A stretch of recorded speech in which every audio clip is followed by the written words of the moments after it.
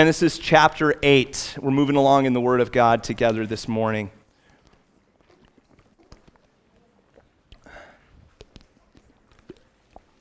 Now, you guys have heard of clickbait, right? No? I thought that was a young person too. Wow. Okay, well, clickbait is something that you see on social media. It's catchy little headlines that are meant to grab your attention so that you click the link and follow the article. You know, something along the lines of 10 unique UFO sightings all over the world. And I tell you, when I'm on Facebook and I see that, I click immediately. They had me at 10. So if I was to ask you to make a headline article that is both catchy, winsome, but also succinctly describes the Noahic flood, what would you say? What would be your headline? As you're thinking about that this morning, a few years ago, Bill Moyers hosted a multi-part series on PBS called Genesis, A Living Conversation. This was back in the 90s. And he invited a distinguished panel of rabbis and scholars and preachers and priests to come and contribute and to discuss the contemporary significance of the book of Genesis. And when they came to the story of the flood, his question to them was just that. If you were to make a newspaper headline for the Noahic flood, what would it be? One of the panelists quickly said, God destroys world with flood. Another panelist said something quite different. He was a pastor. God gives humanity a second chance. Now, which of those two headlines better captures God's purpose in dealing with humanity? And I hope you understand the importance and the significance of a question like that. Because yes, the flood was about destruction. We could say that it was God decreating the world. He was hitting the reset button. He was dealing with human sin. And as we looked at before, God deals with sin today. But more importantly, God chose to save. In his grace, he saved Noah, and through Noah, he gave all of humanity a second chance. You wouldn't be sitting there today, think about it, if God didn't choose to save Noah. I wouldn't be standing up here preaching today if God didn't choose to save Noah. So the book of Genesis is a book about God's grace. We've been looking at this theme unglued, and we saw that Adam and Eve, by choosing to sin, unglued God's good creation. But God holds it all back, or he brings it all back together with his grace. That's the story of life. You see, when sin comes into our world, it unglues our life. It affects us in all different spheres of life, our marriages, our relationships with our children, our work life, all facets of our life, but most importantly, our relationship with God. But God is the God of grace, and with grace, he glues our lives back together again. So, maybe you struggle with that notion. Maybe you sit there and say to yourself, well, how in the world could God save me? I mean, I've done quite a bit of things in my life. I don't think that God's really putting me in that second chance category. I want to challenge your thought process just a little bit this morning. I would say that you know too much about your sin and not enough about the God of the universe. I think that's true for most of us. I even hear Christians talking about their struggles with sin in their life and getting hyper-focused on it, and they know too much about their sin and not enough about the God of the universe. So as we take a look at Genesis 8 and 9 this morning, we are going to take an intense look at God. We're going to learn more about him, and we're going to see three things about him. We're going to see that he's the God who remembers his promises. He's a God who delights in right worship, and he's a God who is committed to preserve human life. So let's begin with that first one, God, the God who remembers his promises. Now look there at Genesis 8, and I just want you to focus on that first phrase there. But God remembered Noah. What a beautiful little phrase in the scriptures. Now, from a literary standpoint, Genesis 6 through 9 forms this inverted V. It's a literary structure that we can call a chiasmus. So all of this story flows to the point of the V. All this story flows from the point of the V. The point of the V is kind of the thematic emphasis of all of this story. And Genesis chapter 8, verse 1 is the point of the V. God remembered Noah. Maybe I can help you to understand what that means a little bit. What does it mean that God remembers? By first considering those moments, those seasons when it feels like God has forgotten you. I hope you understand that in this world, God doesn't forget. Something doesn't slip out of the mind of God. He's all-knowing. Nothing escapes his eternal mind. That's truth. But it's also true that in our human experience, there are times when, from our perspective, it seems like God isn't there, that he hasn't shown up, that he's forgotten us. This is exactly what the psalmist talks about in Psalm chapter 10, verse 1. Why, O Lord, do you stand far away? Why do you hide yourself in times of trouble? Now, I'm sure you found yourself praying like this. God, where are you right now? God, please don't forget about me. God, show up. And I would imagine that this would have been a regular element of the prayer life of Noah on this ark. Now, it's not a stretch to imagine that this is what is happening in this story, because when the Bible talks about God remembering, it says that God's showing up during a person's time of distress. Do you think that the ark was stressful? I do. I mean, let's step into Noah's shoes for a moment. I want you to place yourself on board that musty, cramped, yes, smelly ark for just a little bit, okay? So we're going to get into the timeline and see how long Noah was on this ark, and I'll be summarizing chapter 7 and chapter 8. So the Bible tells us that Noah entered the ark when he was 600 years, 2 months, and 10 days old.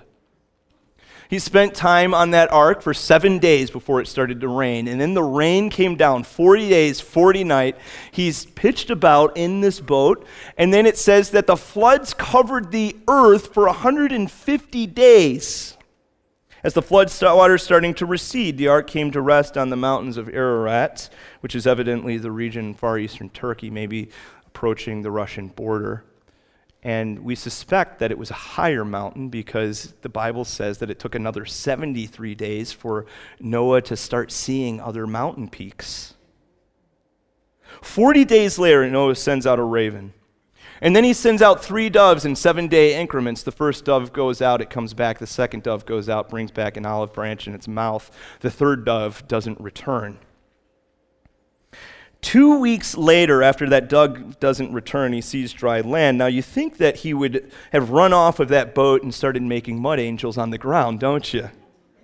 But no, the Bible tells us that he waits an additional 57 days to hear a command from the Lord. Go out from the ark. So we're told that he leaves the ark when he's 601 2 months and 27 days old. Noah spent a year and 17 days on that ark. That's a long time. I get cabin fever over a weekend. I mean, can you imagine being cramped up on this ark for 1 year, 17 days, and not to mention the fact that half of the time spent in that pulse-quickening state where you're in this flood? You think there were sleepless nights? How do you get away from your spouse when you argue? What do you do with your kids jabbering in your ear all the time? Of course, they were older, but, that's not a problem, right? The ark was no luxury cruise.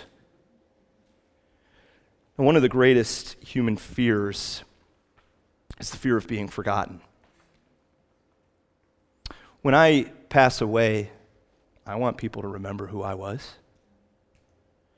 I remember talking to my psychology professor when I was in high school, and he was talking about a young man who would regularly disrupt the classroom. He would just kind of make it all about a goofball session, whatever you want to call it. And so one day, he finally lost his cool, and he said, "What in the world are you doing? Why do you keep disrupting my class? Why can't you just sit still and calm down for a minute?" And I got to tell you, as a Reformed youth pastor, I can relate to that. Well, the young man said something that struck him. He said, I just want someone to know that I exist. He wasn't just attention seeking. He wanted to be noticed so that someone would care about him, would know that he's around. We see instances in the Bible where characters are crying out to God, take notice of me. I'm here. And when the Bible uses this special phrase, it tells us when God is remembering something that he is showing up in a tangible way, ways that can be felt, experienced, observed. For example, in Genesis chapter 30, he shows up in Rachel's world by bringing a child to her. In the book of Exodus, he remembers the people of Israel and their groaning by sending a deliverer to bring them out of captivity.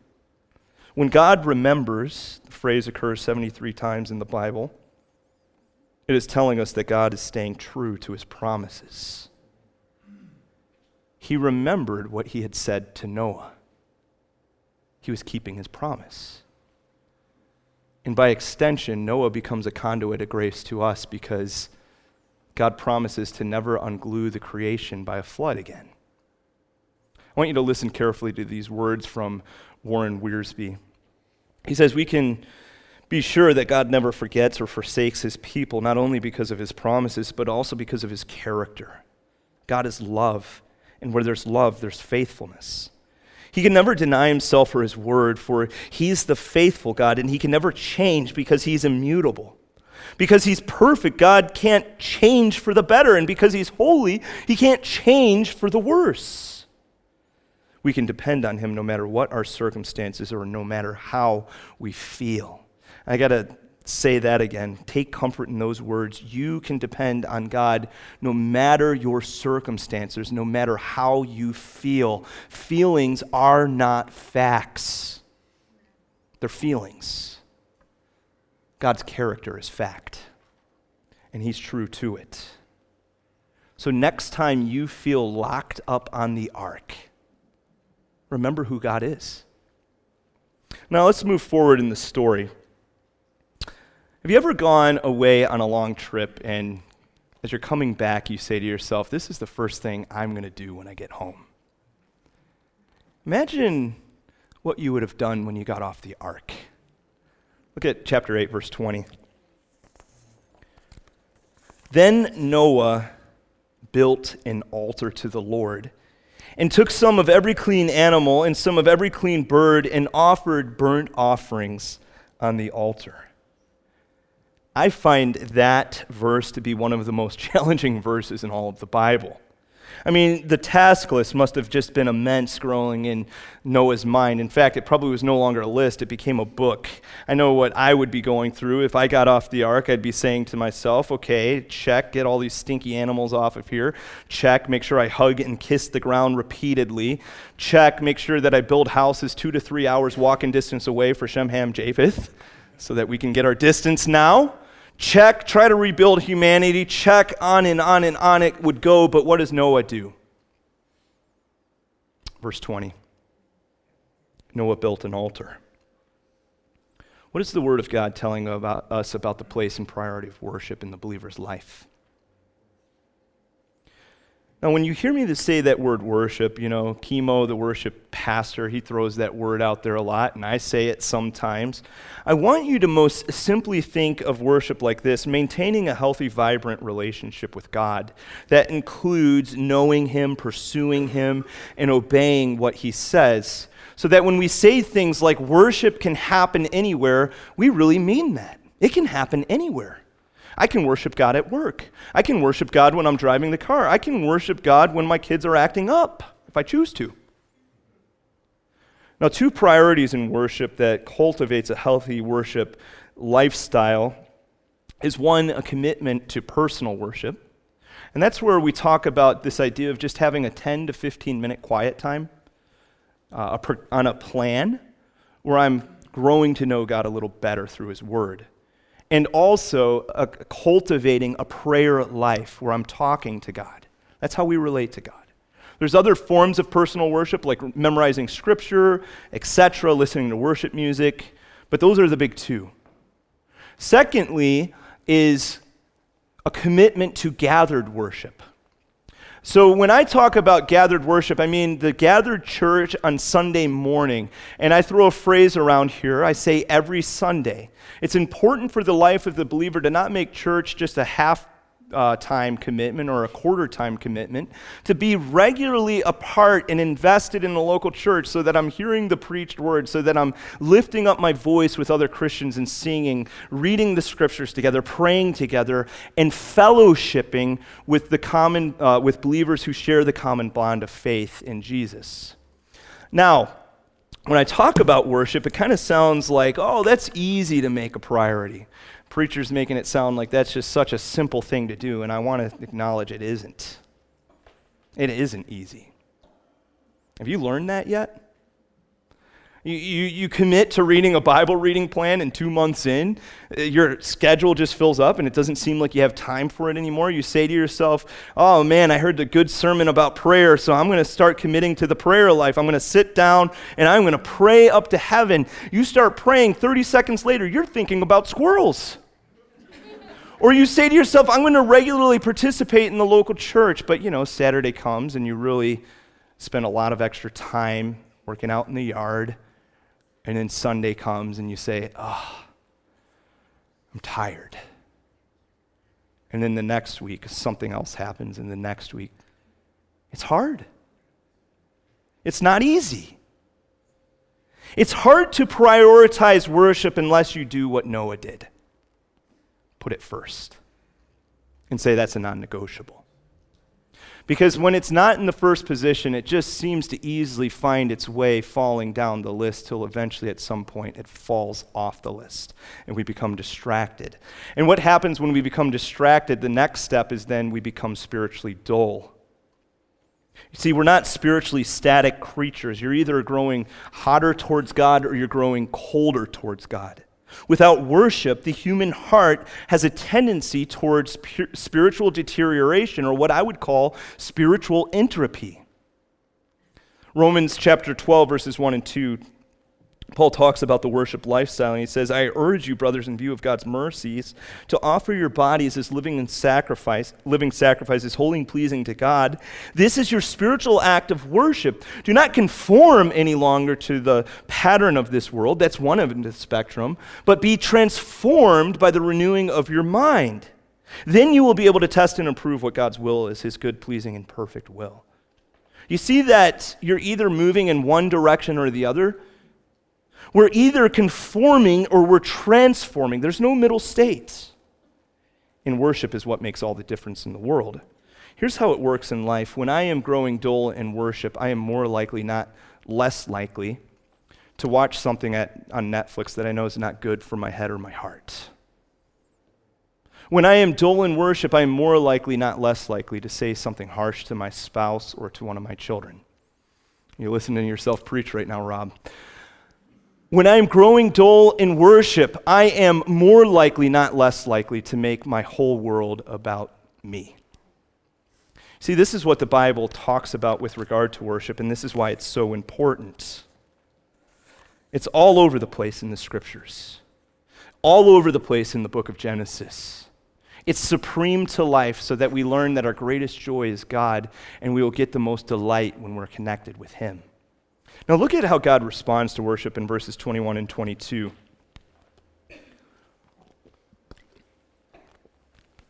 And when the Lord smelled the pleasing aroma, the Lord said in his heart, I will never again curse the ground because of man, for the intention of man's heart is evil from his youth. Neither will I ever strike down every living creature as I've done. While the earth remains, seedtime and harvest, cold and heat, summer and winter, day and night shall not cease.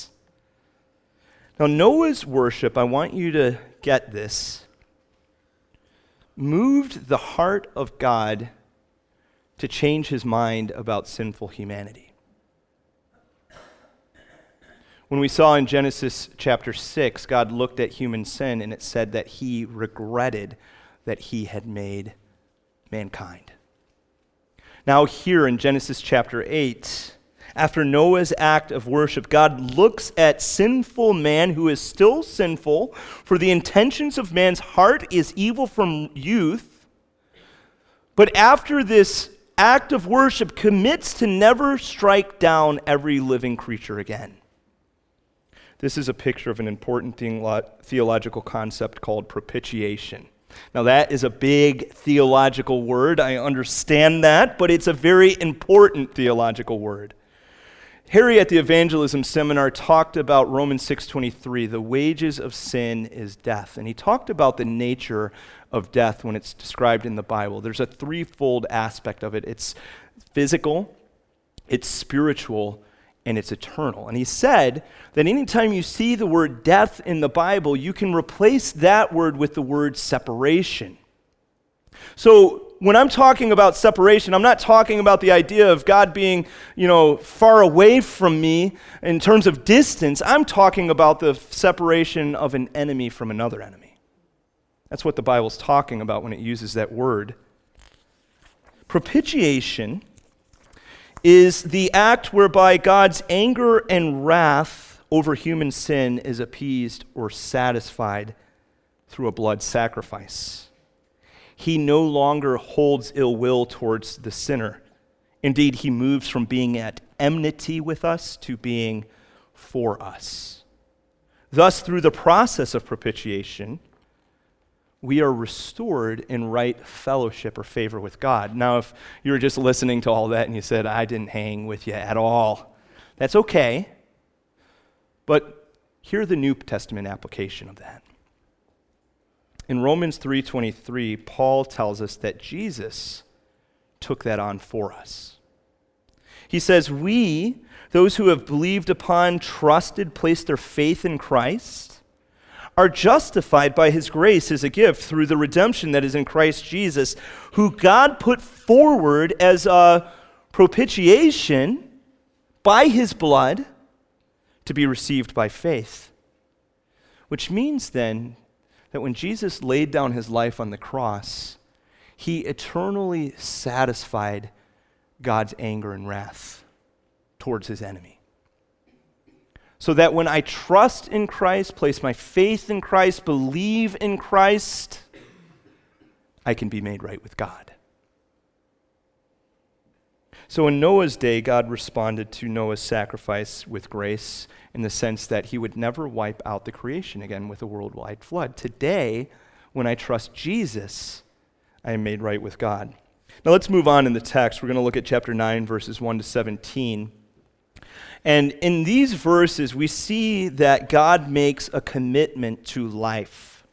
In God's eyes, life is precious, and we learn that it must be handled with care. So he is the God who commits to preserve life, and we're going to see the first aspect is by blessing procreation. Look at verses 1 and then verse 7. And God blessed Noah and his sons and said to them, be fruitful and multiply and fill the earth, and you be fruitful and multiply, increasing greatly on the earth and multiplying in it. Now, y'all, God's talking about making babies here, okay? Just so we're clear. He blesses the process of procreation. From the Christian worldview standpoint, children are a blessing, a gift from God. Today, children are treated as an inconvenience, or a lifestyle choice, or something of that nature. But this is not how the Bible speaks of children. Psalm 127, verses 3 to 5, behold, children are heritage from the Lord, the fruit of the womb, a reward. Like arrows in the hand of a warrior are the children of one's youth. Blessed is the man who fills his quiver with them. He shall not be put to shame. So 2 encouragements. 1, if you are, here's the caveat, in a committed marriage relationship, have babies. Make babies. I'm serious. That's what the Bible's telling us. It's a great thing. It's a blessing from the Lord. There are some people that really want to have children and they cannot have children. And there's other people that can and they choose not to. I think it's sad to think that more and more people are opting out of having children. I recently read an article from the Washington Post that explained one of the big factors that led to Toys R Us closing down. In one of their risk assessments a couple of years ago, Toys R Us stated that people are just not having babies anymore. Look at the population decline in the United States. It's been increasingly going down to the point that in some countries around the world, people are not making enough babies to repopulate themselves. It's a problem. Now, the Post writes it may not have been the biggest existential threat confronting Jeffrey the giraffe, the store's mascot, but it's one with the broadest implications outside of the world of toys and malls. But this isn't just an economic problem, is it? It's a theological problem. A problem where we say that children are not a blessing or reward from the Lord. I think there's another thing that we can talk about. Don't just have kids. The Bible says train them up. Love them. Teach them the fear of the Lord and love the Lord. Don't spoil them, but discipline them. Tell them that they're a precious gift from God. Enjoy them. Play with them. Make grass stains all over your clothes. Build up their character. Show them to walk with Jesus. And you will experience one of life's greatest blessings. Let's look at another aspect of God preserving life. By changing our relationship with the animals, look at verses 2-4. The fear of you and the dread of you shall be upon every beast of the earth and upon every bird of the heavens, upon everything that creeps on the ground, all the fish of the seas. Into your hands they are delivered. Every moving thing that lives shall be food for you. And as I gave you the green plants, I give you everything. But you shall not eat flesh with its life, that is its blood. So if the first verse and the 7th verse were talking about the blessing of procreation, now God's talking about the blessing of meat. Hallelujah. So the next time that you are at the Brazilian grill or you're smelling that bacon sizzle, I want you to thank God for Genesis chapter 9, verse 3. And if you're thinking about doing something crazy like becoming a vegetarian or something like that, you need to set up a personal mentorship with Jeremy Anderson, who has made Genesis 9:3 his life verse. Silliness aside, there are again two important realities in these verses. First, humans are distinct from animals and inherently hold more dignity, value, worth, essence than animals. Now, you'd think that I wouldn't have to say that. I could just move on. But we're getting more and more morally confused. I recently read another article from the Washington Post. It describes a lawsuit between PETA, People for the Eating of Tasty, People for the Ethical Treatment of Animals, on behalf of a macaque monkey against a photographer. Naruto, the macaque who lives in the island of Sulawesi, Indonesia, became famous in 2011 when he had picked up an unattended camera and he started taking selfies. And you just got to think about that for a minute. How much mental energy does it require to take a selfie? So he picks up this camera, he peers into this camera, and he gives this big wide tooth grin that you see. Well, PETA argued that in selling those photos, the photographer was guilty of copyright infringement, and that this monkey has, of course, the same rights in court as a human being. Now, I'm glad that the 3 justices of the Ninth Circuit Court of Appeals decided that animals do not have the same rights as human beings in court, because, again, we're talking about a monkey. And it's obvious that the monkey didn't care to go defend himself in court. And he was actually having a pretty good time while he was taking those pictures. But it is troubling to realize that a federal court of appeals would even take the case. It provides some level of legitimacy, doesn't it? From the Christian worldview standpoint, we fight these distinctions not because we don't care about animals, but because when I blur the lines between humans and animals, I blur the lines of human dignity, value, worth, and essence. And if you're wondering if God cares about animals, he does. Genesis 9:4 tells us that life should be treated with respect, regardless, irrespective. He says, you shall not eat flesh with its life, that is, its blood. And I don't think that the Bible's telling you that every time you've gone out recently and had a rare steak that you've been living in perpetual sin. I think that the Bible is telling us that taking the initiative or the point of killing an animal, draining its blood, treating it properly is showing respect to that animal life and to the God who gave it life, which has broader implications then for how I would treat animals.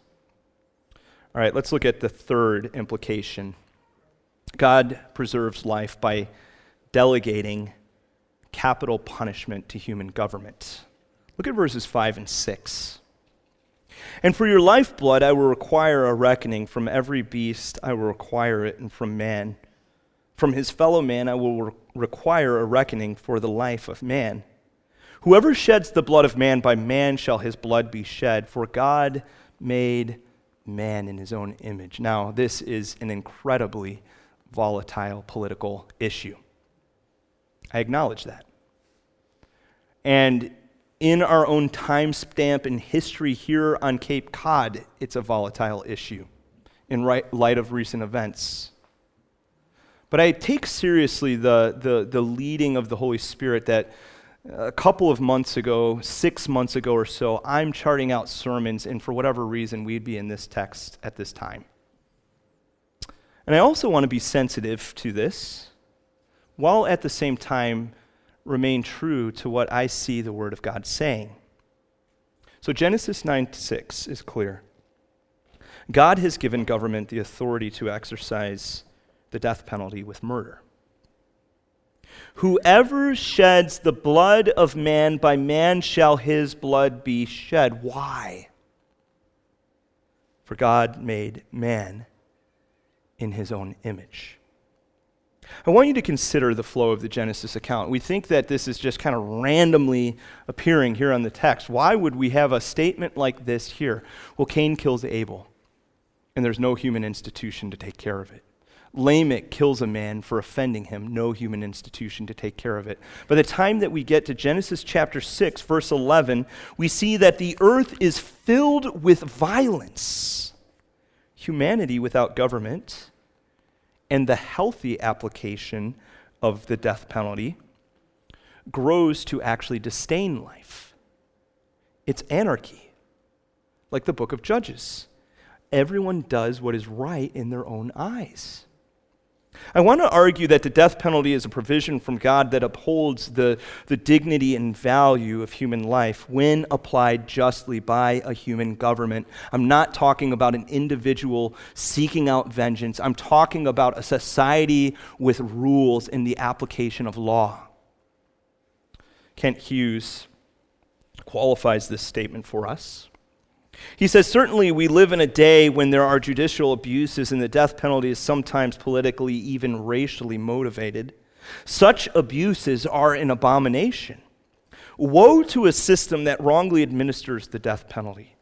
Woe to the society who allows that to happen. Woe to judges who are culpable.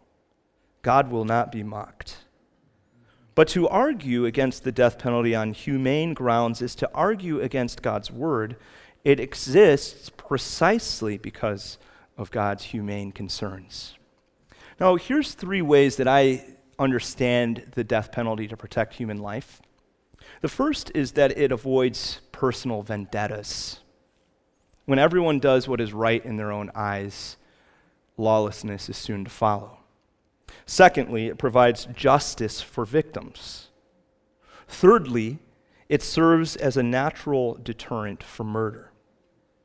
When we ignore God's teaching on this subject, society descends even more into a society of violence. Now let's move on from here. Let's look at chapter 9, verses 8 to 17, and we're going to see the fourth way that God preserves life. He gives a covenant sign. Verse 8, the text tells us that God said to Noah and to his sons with him, behold, I will establish my covenant with you. Verse 11, I establish my covenant with you that never again shall all flesh be cut off by the waters of the flood, and never again shall there be a flood to destroy the earth. And God said, "This is the sign of the covenant that I make between me and you and every living creature that is with you for all future generations. I have set my bow in the cloud, and it shall be a sign for the covenant between me and the earth." So this covenant that we're looking at is called the Noahic covenant. There's several major covenants in the Bible. There's the Adamic covenant, the Noahic covenant, Abrahamic, Davidic, and the covenant that we experience through Jesus, the new covenant.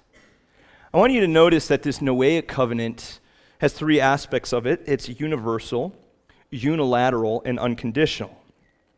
It not only affects human life, but it affects all life. That's what makes it universal. God's the initiator, the sustainer. That's what makes it unilateral. And it's unconditional because God says that it's everlasting, so that there's nothing that we could ever do to make God bring another cosmic worldwide flood upon the earth again. How do we know that God intends to keep his promise? Every time that God makes a covenant, he also provides a sign. In marriage, the sign of the covenant tends to be in our society a ring. In the case of the Noahic covenant, it's the rainbow. In the Peanuts cartoon strip, Lucy and Linus are staring out the window, and Lucy says to Linus, "It's raining cats and dogs out there. What if the entire world floods up again?" Well, Linus says it won't. In Genesis 9, God promised Noah that he would never again destroy all the earth by a flood. The sign of the promise is the rainbow. Lucy, turning back to the window with a big smile, says, "Boy, you've taken a great load off of my shoulders." To which Linus retorts, "Sound theology has a way of doing that." The Hebrew word for rainbow is actually the word bow. So we're talking about that weapon of war. In the ancient Near East mythologies, stars in the shape of a bow were associated with the hostility of the gods. But God transformed that idea in his word through Moses. When he gave that rainbow, it was a picture of his grace and faithfulness, a guarantee of peace.